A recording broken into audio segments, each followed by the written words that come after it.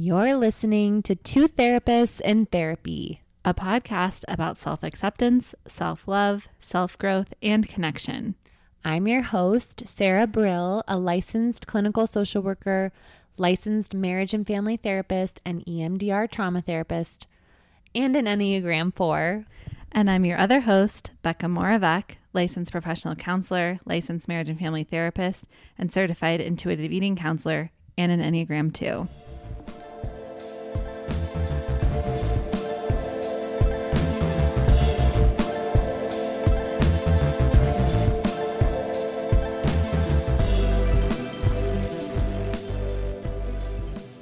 Hi, Sarah. Hi, Becca. We're back. We're back. Oh my gosh. So much has happened in the last, how many months? Like almost 4 months. 4 months. It feels like it's been way longer than that. Yeah, 4 months. Wow. Mm-hmm. That's wild. I feel like my whole entire sense of time since having a baby has I mean, that's morphed. a third of a year. Yeah, that is a third of a year. So it is a long time. It is a long time. Yeah. And you're a mommy now. We get to be parents at the same time. So exciting. It is exciting. I'm sure that theme will be way more infused into our work on this podcast. Yeah, it feels like it. I mean, it feels like it in my work in general. Just it's what we're immersed in. Yep, totally. Oh my gosh. Well, I can't wait to ask you all kinds of questions about motherhood and your journey into it. And also just so crazy, really quick, today we are recording on June 1st, which is our 3-year anniversary of starting this podcast. I know, and we didn't even plan that. No, We so just crazy. Woke up today and realized. Yeah. That's amazing. 3 years of this project. Yeah, it's so cool to have kind of walked through so many of life's ups and downs and been able to have a creative process to help usher us through all kinds of things that we've both navigated in that period of time. Wow. Yeah. Yeah. Yeah. So, yeah, I'm sure our listeners are dying to know. Tell us all about your baby Zelda's entry into the world and how you're feeling and what it's been like. Yeah. So my little one, Zelda James, was born on March 14th. I was 41 weeks in 1 day, pregnant. And for those of you who don't know, gestation is 40 weeks. So she just took her sweet little time. So she's 11 weeks when we're recording this, and it has been the most beautiful thing of my life. I think that it's been up and down as it is postpartum. I know that my experience is just my experience, but my experience has been that it's everything I ever imagined and wanted. And I just love this little one so much. That's so exciting. Yeah. Say more about it being such a beautiful experience. There's so much in life that you want when you want it. And my journey was not that way. I mean, whose journey is the way they want it to be. And it just, life can only be understood backwards. And it just feels like perfect timing. Like I always wanted a family and I always wanted to be a mother, but I wanted it in my timing, and that was not the timing that was meant for me. And the timing is perfect and beautiful. I think that who I am since 3 years ago when we started the podcast is so different. And like, I'm just prepared to be Zelda's mom in a lot of ways that I wasn't before. And it just like beautiful moments of like, I don't know, sitting on my front patio porch while my partner was planting flowers in the front yard, and my daughter was in her little bouncer, and I was like, oh, I always wanted this, Those moments are so special. Mm-hmm. I feel like you said, life doesn't often go according to plan, but then when there are those moments where something that you want comes to fruition, it can feel really profound. Yeah.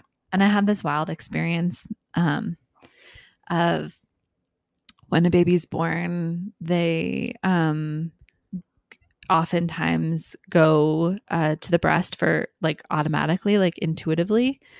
And that wasn't the case with me because I had an emergency C-section. And so I was like really I was pretty upset that I didn't have that. I had kind of planned to be really flexible with the birth plan and everything, like not really having a birth plan, just having things that I would like if it went that way. But the one thing I hadn't planned for was not being able to have her on me right after birth. And so that was like delayed a little bit. But then when she started nursing, I had this overwhelming feeling. So this was like an hour after she was born. And I had this overwhelming feeling of like familiarity. And I don't, maybe we'll talk about past lives another time, but I was like, oh, I have felt this before. That was the only thought I had in my mind. That's crazy. And so that's been really cool. A really cool part of, new motherhood for me. That's amazing. Yeah.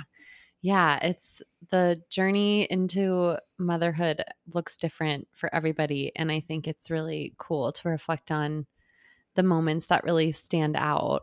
Yeah. I'm curious, what do you feel like the biggest lessons have been for you? And biggest moments of awareness so far have been? I mean, I think the biggest lesson feels like a really cliche one, which is like just major flexibility, just like going with the flow. And I feel like I'm in a place in life where I can actually like lean into that.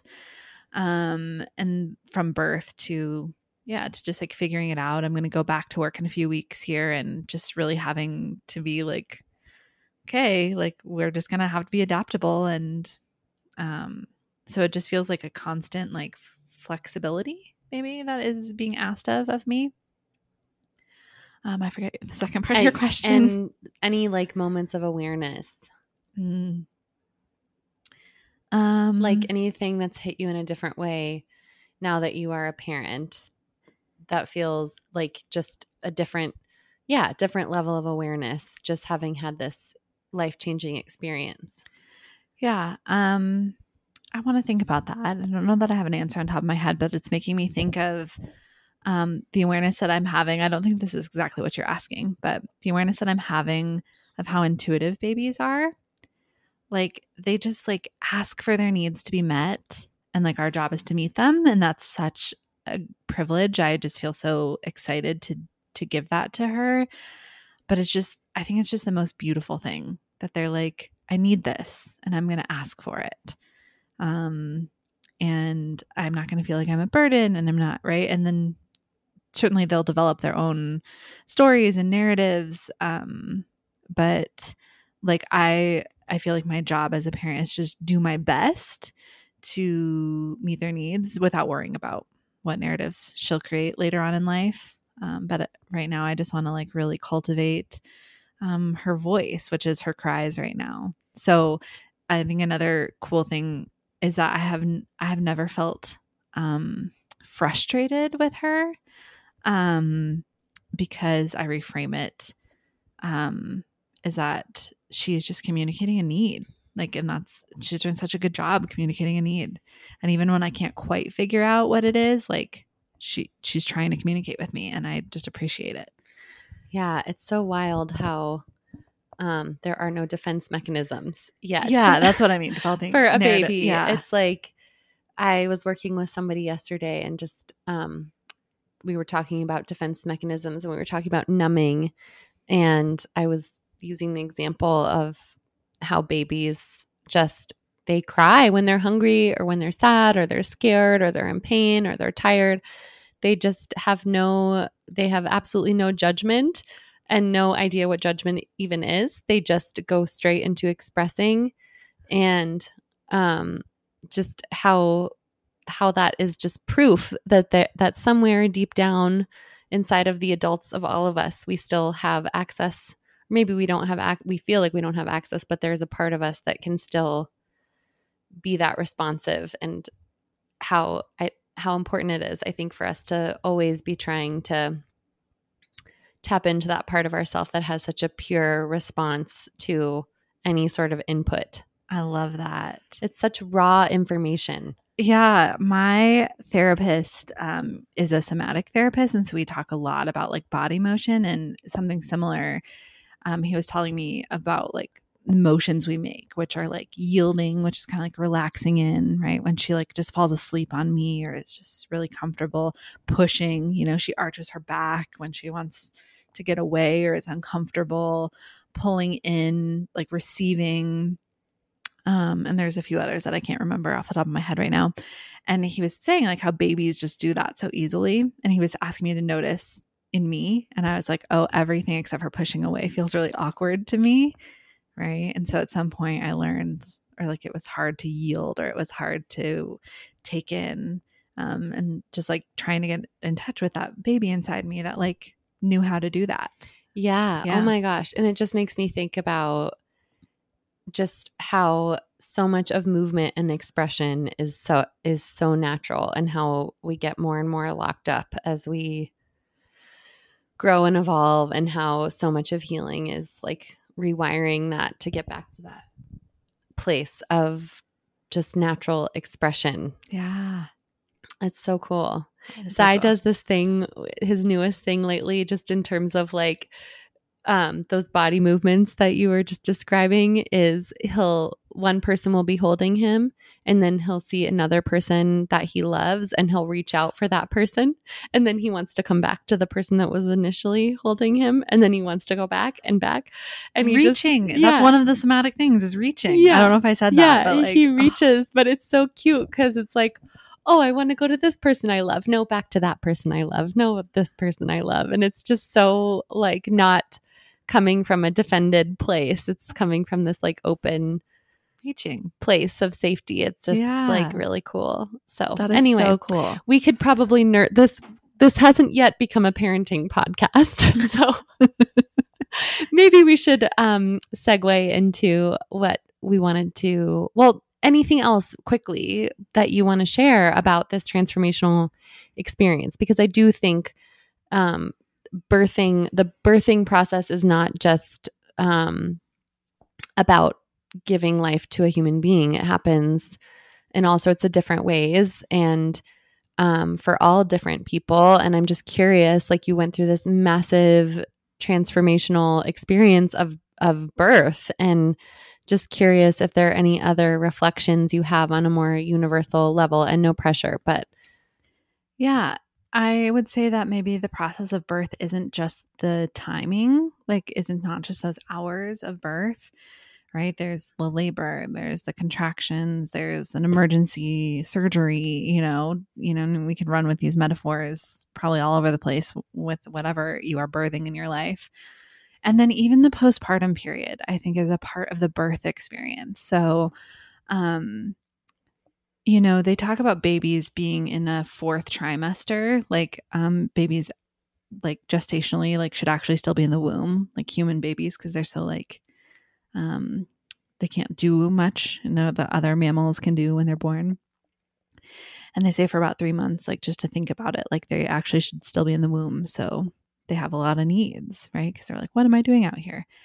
And I kind of feel that way for me as well, right? Of just like giving myself the time I'm still in it, right? And not feeling like the pressure to have it all figured out, because I don't. And when I put pressure on myself, I get really overwhelmed and sad. Like when I was thinking about how am I going to leave her and go back to work? I got like super anxious and super sad and super moody. And when I give myself permission to be in the fourth trimester and say like, oh, I'm still in the birth process. Like, yes, she's come out of me, but we are still figuring it out. I don't know, that self-compassionate stance helps. And I feel like maybe when we're adjusting to anything, we need to give ourselves that compassion of like, just because like you made the leap doesn't mean you have to have it all figured out. Yeah, you're on totally new terrain. Yeah. In every way in your life. And it's like finding your footing and like getting used to the new scenery. Even if you love the new scenery, it's like, whoa, this is a little disorienting. Yeah. Yeah. Yeah. And so like my encouragement would be to give it a minute, And Or like and when I say a few minute, months. I mean that, yeah, figuratively. That's what I keep saying to myself. Give it a minute, or as Brene Brown says, FFT. What's that? Fucking first time. Yeah. Right? Like, Oh my gosh. give yourself some space. Ugh. When I think back to like the me right after I gave birth, and like I just have this moment that's like seared into my brain of being in the like my hospital room that they took me to afterwards, and I was in so much pain, and like I was so exhausted, and I literally felt like I had been hit by a Mack truck, and I was just like, what the fuck have I done? Like it was just this like deep sense of like, is this ever going to get better? And I just feel so much compassion for that person. Like it got so much better. And also, like you said, fucking first time, it's like you just can't know what you have no perspective on whatever it is that you're going through. And for me, I just feel like that's how doing anything for the first time feels. It's just like you're just so in it without anything to compare it to. Yeah.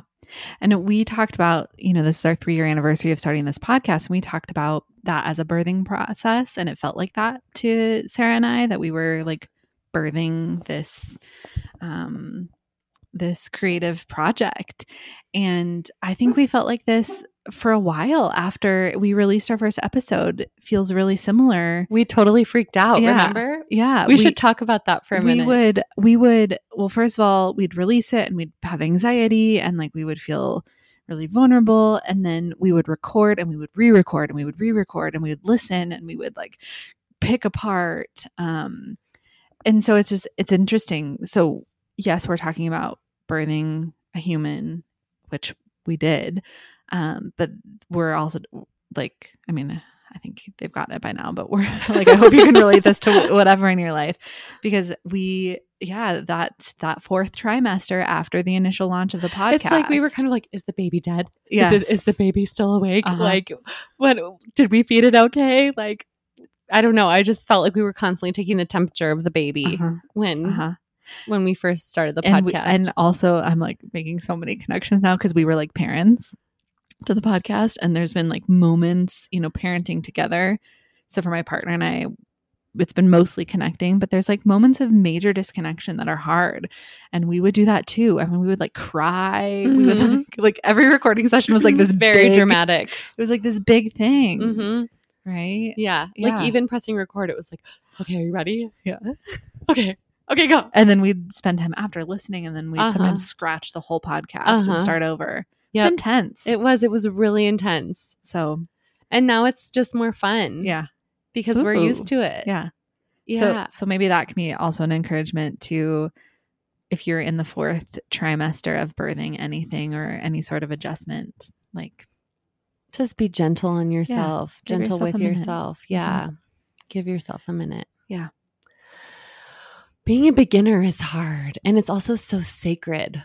It's like, I don't know. Whenever I look back on being a beginner at anything, it just feels like such sacred time, but it's so hard to actually honor that when you're walking through it. Yeah. At least for me it is. It's always like so hard to appreciate it. Oh my gosh. Being a beginner is so sacred. Yeah. Can I share one other memory? Yes. Or are we going on? Am I going on and on? These funny moments keep coming to me from like being brand new postpartum. Are like literally a week after Zai had come home from the hospital, our sink exploded, like the faucet. Oh, I remember that. And I was like not wanting to see anyone. I was getting used to breastfeeding. I ended up pumping mostly, but at the time was still trying to figure out breastfeeding. It was very stressful for me. And I was like living in a robe and just didn't want to see anyone aside from Marcus and the baby. And my father-in-law had to come over, and I was like hiding in the bedroom and in there for like all day. And I was just like, oh my God, like this is never going to get better. I'm just going to live in my bedroom for my whole life. And it's just so funny looking back on it. Like, it just was such a moment in time of like adjusting to all of these new things, like this new body, this new experience of like feeding a baby, like this brand new human that's here for the rest of your life. Like just everything about it is like so brand new and also like in hindsight so sacred and also hilarious. It's just, I don't know, so fun to look back on moments like that for some reason. Yes. 100%. Yeah.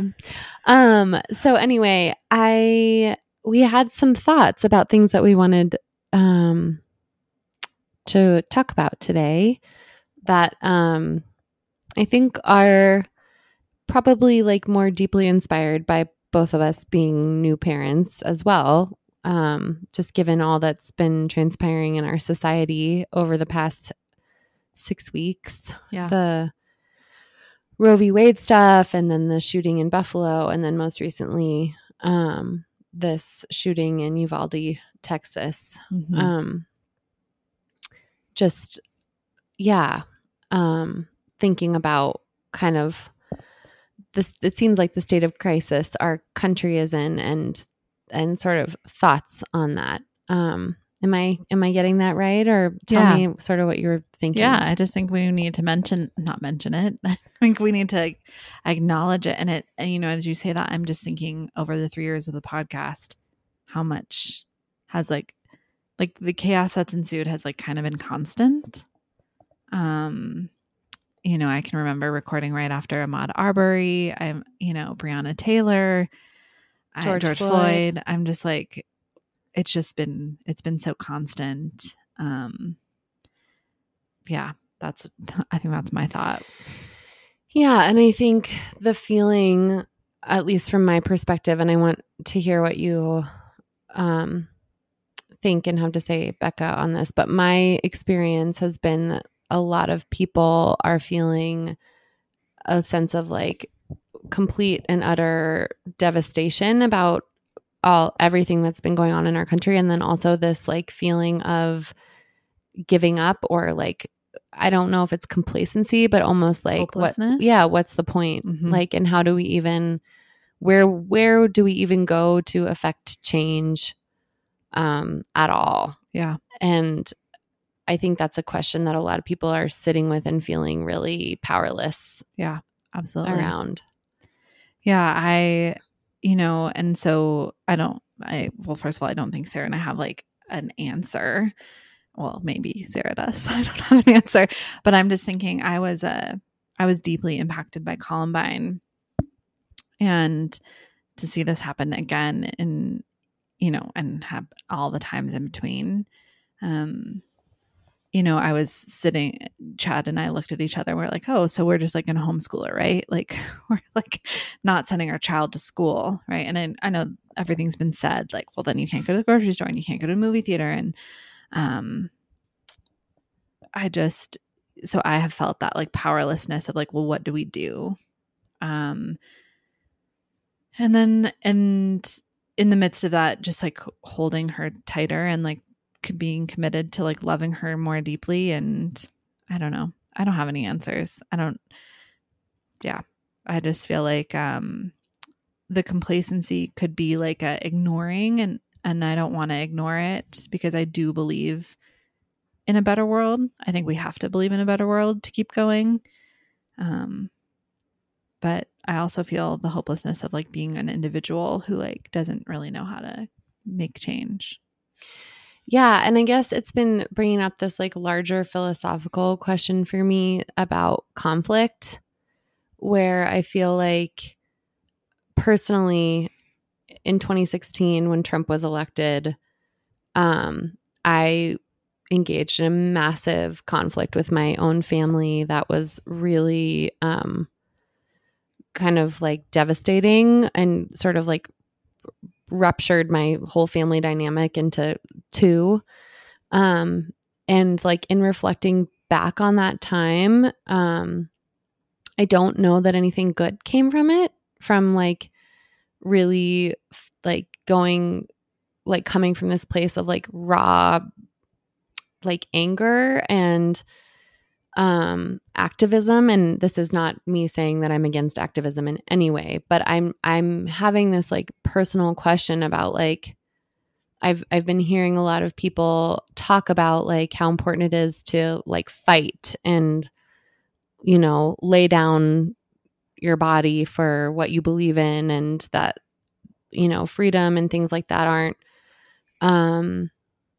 one without like enormous self-sacrifice. And at the same time, just from my own life experience in the past 8 years or whatever, it seems like facing conflict from such an aggressive place doesn't necessarily create a solution either. So I don't know, like, I think that's part of what feels so hard about things like this for me is like, I've come from a really like a place of activism and anger, and it doesn't feel like it's solved anything. And then the question is, well, then where do we go from here?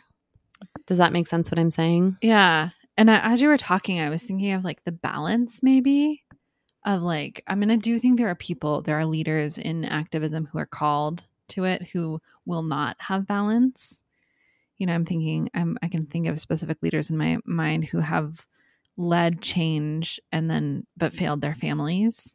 Right. Mm-hmm. And I do think they were called like on like a universal level. Mm-hmm. Like that was their calling. And but I also think of the balance of like, how do we not be complacent and be like, oh, well, what can we do? But how do we also like stay like loving and positive and like impacting our community? Mm-hmm. And when I say our community, that can be like as small as like your home. Mm-hmm. Totally. Depending on what you're called to. Okay. Yeah, I think just to kind of like go back to even just like in hearing myself say that I'm not sure activism is the answer, I feel like an internal like cringe as I say that, because I feel like it is so important to stand up for what you believe in. And I also am curious about like the collective like attitude or feeling towards conflict right now, because I just feel like we have been in a state of being so polarized as a country for like 8 years now, and it just feels like I'm wondering, I've just noticed it feels like people are less excited to engage in like a dialogue about anything. It just feels like people are more like, I don't really want to talk about it. I'm curious if that's been your experience too, but I feel like people are feeling powerless, helpless, and kind of like, I don't really want to go there. Yeah, I feel like I can think of all the people in my life that are like that. Are kind of like, well, oh well. Mm-hmm. Now who used to be, you know, on fire or more passionate to speak or against things or for things. And so I think they've worn us down, and maybe that was the plan. Mm-hmm. Say more. I just think when you make people tired and complacent, then the people in power can stay in power. And so I don't know that the answer is to like run ourselves ragged by being that fired up all the time either. I think I don't know what the answer is. Mm-hmm. I don't know. What do you think? Well, I guess I don't know that I'm like looking for an answer. I think I'm just more curious about like the idea of conflict. Yeah. And like, is standing up for what you believe in, like, when is that effective and when is it not effective? And maybe we can even talk about it on a more micro level and less like of a macro, because I feel like the macro is so hard to wrap so hard your mind around. Yeah, because it's so big. Yeah. But like, yeah.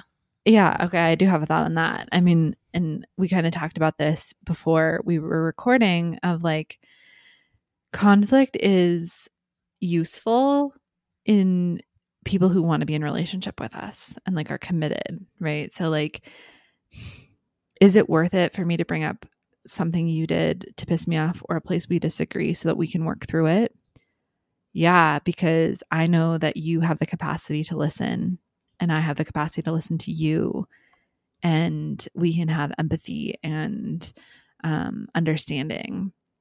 Is it worth it when someone is committed to misunderstanding you? I don't know. I don't think so.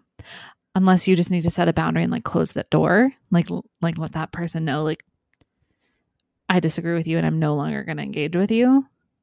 But like continuing to engage with someone who doesn't want to listen to you, like who does that hurt? I think it hurts you. Yeah. And then I guess how do we, and this is me just being curious. How do you ever know when you're at that point with someone where you can actually engage in conflict? Maybe you have to try. Yeah, maybe you do have to try and see. I mean, I think there's people, like I'm thinking of someone in my life right now that I have like my own conflict with. I'm not sure they know it. Is it me? Yes. I've been needing to talk to you and I'm just kidding. And I've been like contemplating, is it worth it? Like, right? Because it would be like if I decide to confront them and tell them how I've been feeling and they could hear me, we could have like a really cool relationship and we could be really connected and that would be really healing maybe for both of us. And I could address this with this person and they could reject it. They could not hear me. They could not see me. And I would feel hurt. And I just have to decide, is that worth it to find out? And I don't know yet. I don't know yet. Have you ever had an experience where you have really put yourself out there in that way and it all fell apart? Oh, that's a really good question. Do you have something? Well, yeah. I mean, I think that's what happened in 2016 with with a family member where I think I didn't know. I think I thought our relationship was safe enough to handle conflict. Yeah. And then I just spoke my truth. And then I learned that our relationship couldn't handle that. Yeah. And that was devastating. Like it was pretty earth shattering for me. And I think since that time, I've been pretty gun shy when it comes to conflict, which is interesting because I used to be a person that leaned into conflict pretty intensely. Mm-hmm. And I'll lean into it with Marcus because he's my, like, we have a lot of safety around conflict in our relationship. But even with friends, I'm less, like I used to be like, I have an issue, I'm bringing it up. And I sit a lot more with my feelings before I bring them up in all of my relationships since that happened. Yeah. I mean, if I'm being honest with myself, I don't know. I can think of relationships that have ended where I wasn't super vulnerable. And I'm glad that I wasn't because I maybe would have hurt more. And since I've grown into being more vulnerable, I've only presented that to people I already have established safety with. So I don't know. I appreciate how much conflict can bring two people closer. Like I just had a friend approach me with a vulnerable thing that she was upset with me about, and it totally repaired our relationship, but only because I could hear her and I didn't take a defensive stance. But I wouldn't have wanted her to do that if I wasn't a safe person because that could have really hurt her. Mm-hmm. So I don't know. Yeah. And then sorry, did you have more to say on that? Well, I guess it leads me to like a bigger philosophical question because I'll lead into a quick little story that's connected to everything we're talking about. So and I shared this with you earlier, but right after the Uvalde shooting happened, I went to Target with my husband and my little guy. And the whole time I was just in a really bad mood and feeling really cranky and like upset. And I wasn't really sure why. And then on the way home, it kind of hit me all of a sudden that the whole time I'd been in the Target, I was fixating on how we would get out if there was a shooter, and also just looking around at all the little kids and feeling like, you know, just really sad for the world that they're all growing up in. And I was feeling really like overwhelmed by it and just started crying and feeling really flooded by my feelings. And so we came home and I knew I needed to do some journaling and just like grounding myself. And I turned on this Buddhist playlist that I have. And the song that came up, it was just a random song on Spotify, was Love Is My Cure. And it was just like Buddhist flute music, but that's what it was called. And I was sitting with that thought, like, love is my cure. And then I was thinking, like, okay, so if love is the answer, like, what is the most loving thing to do? Like, is love always just like, I'm not a Christian, but this is a Christian saying, is it like always turning the other cheek, or is it like giving someone the benefit of the doubt, or is it leaning into conflict and saying, like, hey, here's how I'm perceiving you? Like, I'm not really sure. Like, I'm just curious. What's that bringing up for you, Becca? I just thought that I'm just like, my mouth just was open because I think that's brilliant. Like, because that's like a question I use in therapy all the time. What is the most loving thing to do? Because the answer can be different. The most loving thing to do can be to challenge someone. The most loving thing to do can be to give someone grace or compassion. So I just think that's a brilliant question. Yeah. Well, thank you. We can thank the random Buddhist playlist that popped up on Spotify. But I guess, like, I'm wondering, like, what is the most loving thing to do right now for our country, I guess, is like where I'm kind of at, like, energetically, where are we? Because I feel like we came from this space in like 2020 where like everyone was like ready to fight. And it just feels like we're in this different space now. And I'm not really sure. I don't want to be complacent. And I'm personally struggling with, like, is conflict the answer? I don't know. Yeah. I mean, I think on a macro level, like I'm getting out of emotion here, but it's like going to take organization and that kind of thing. Cause I think that's like another thing is I feel really scattered. Like we're all scattered, if that makes sense. But the most loving thing to do maybe isn't to become numb to shootings and to stay involved and to stay hopeful. And sad. And not to just turn away. And turn it off and numb out. Yeah. Even though I want to. Yeah. Yeah. And bringing it back full circle. Yeah. It's like to imagine how these things feel for a child who doesn't have the defense mechanisms that we've built up. Yeah. Over many years of life's pain. And then maybe on a micro level, the most loving thing to do is to like love the people in our life extra hard. Yeah. And like show up for people and like not become callous.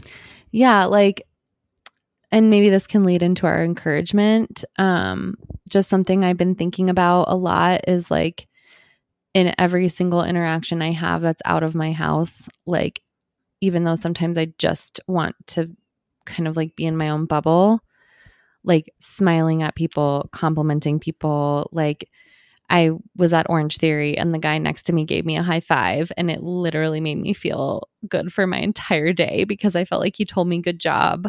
Yeah. Like just doing the little things that you don't know have a huge impact, but just help us to stay connected to strangers. And that's so interesting because after so many tragedies, people always circulate that Mr. Rogers quote that's like, look for the helpers.